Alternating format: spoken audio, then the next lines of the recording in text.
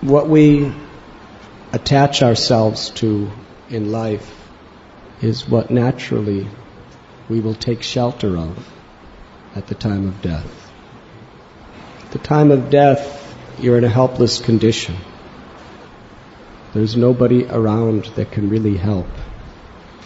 Perhaps many have tried, but the dear body and all that is connected to the body is on the verge of being stripped away forever. All of our relationships, all the time and energy we have spent to accumulate a particular identity within this world, it is about to perish in a moment, forever.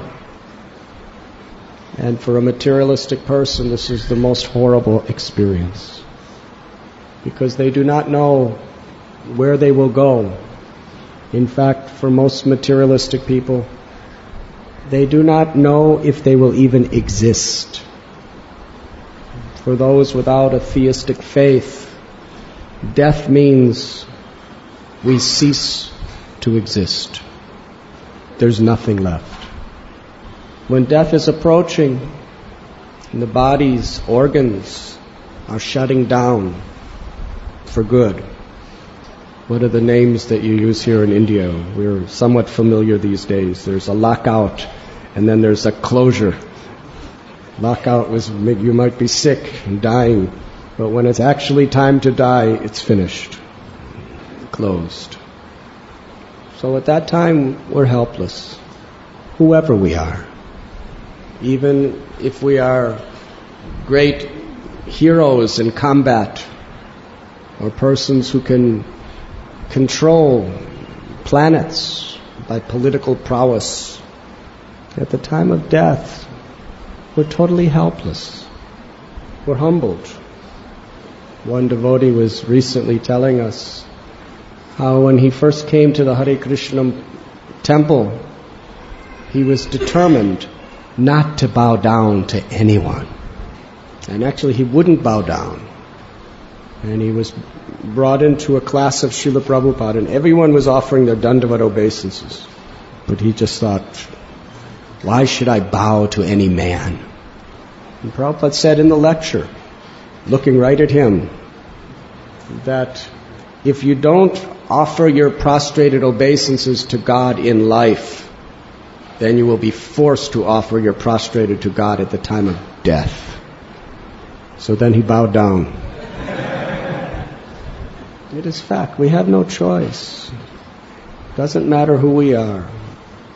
Death does not take concern for how much money is in your bank balance, for how much property you have acquired in life. Death does not concern itself with how beautiful or handsome your body may be, or how intellectual, what educational qualifications you have.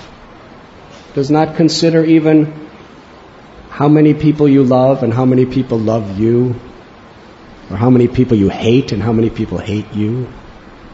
Sure as death. The most certain thing in all of material creation is death. There is absolutely nothing that could be more certain than death. So we are helpless. In that helpless state, whoever we are, we have to seek shelter somewhere. And at the time of death, it's such a traumatic experience. It's not that you can at that time just intellectually, philosophically, logically discriminate of where you should take shelter. No, your mind and your heart just runs to wherever you were seeking shelter in your life. Wherever our conditionings are is where our attachments are. And the mind will run in that direction. Sarvasya shaham hridisannivishto matasmitir jnanam apohanam cha. Krishna is the source of remembrance, knowledge, and forgetfulness. Yegatamam prapadyante tam stataiva bhajamyaham. And he reciprocates according to how we approach him. So the time of death is the final exam of life. People who accumulate within their hearts deep attachment to the things of this world will naturally, unavoidably take shelter of those things. Antakali chamameva smaran mutva kalevaram. Yam yam vapi smaran bhavam tyajat yante kalevaram. Krishna tells in Gita, whatever you think of at the time of death, that last thought will determine your next life. If somehow or other we can think of Him, we go to Him.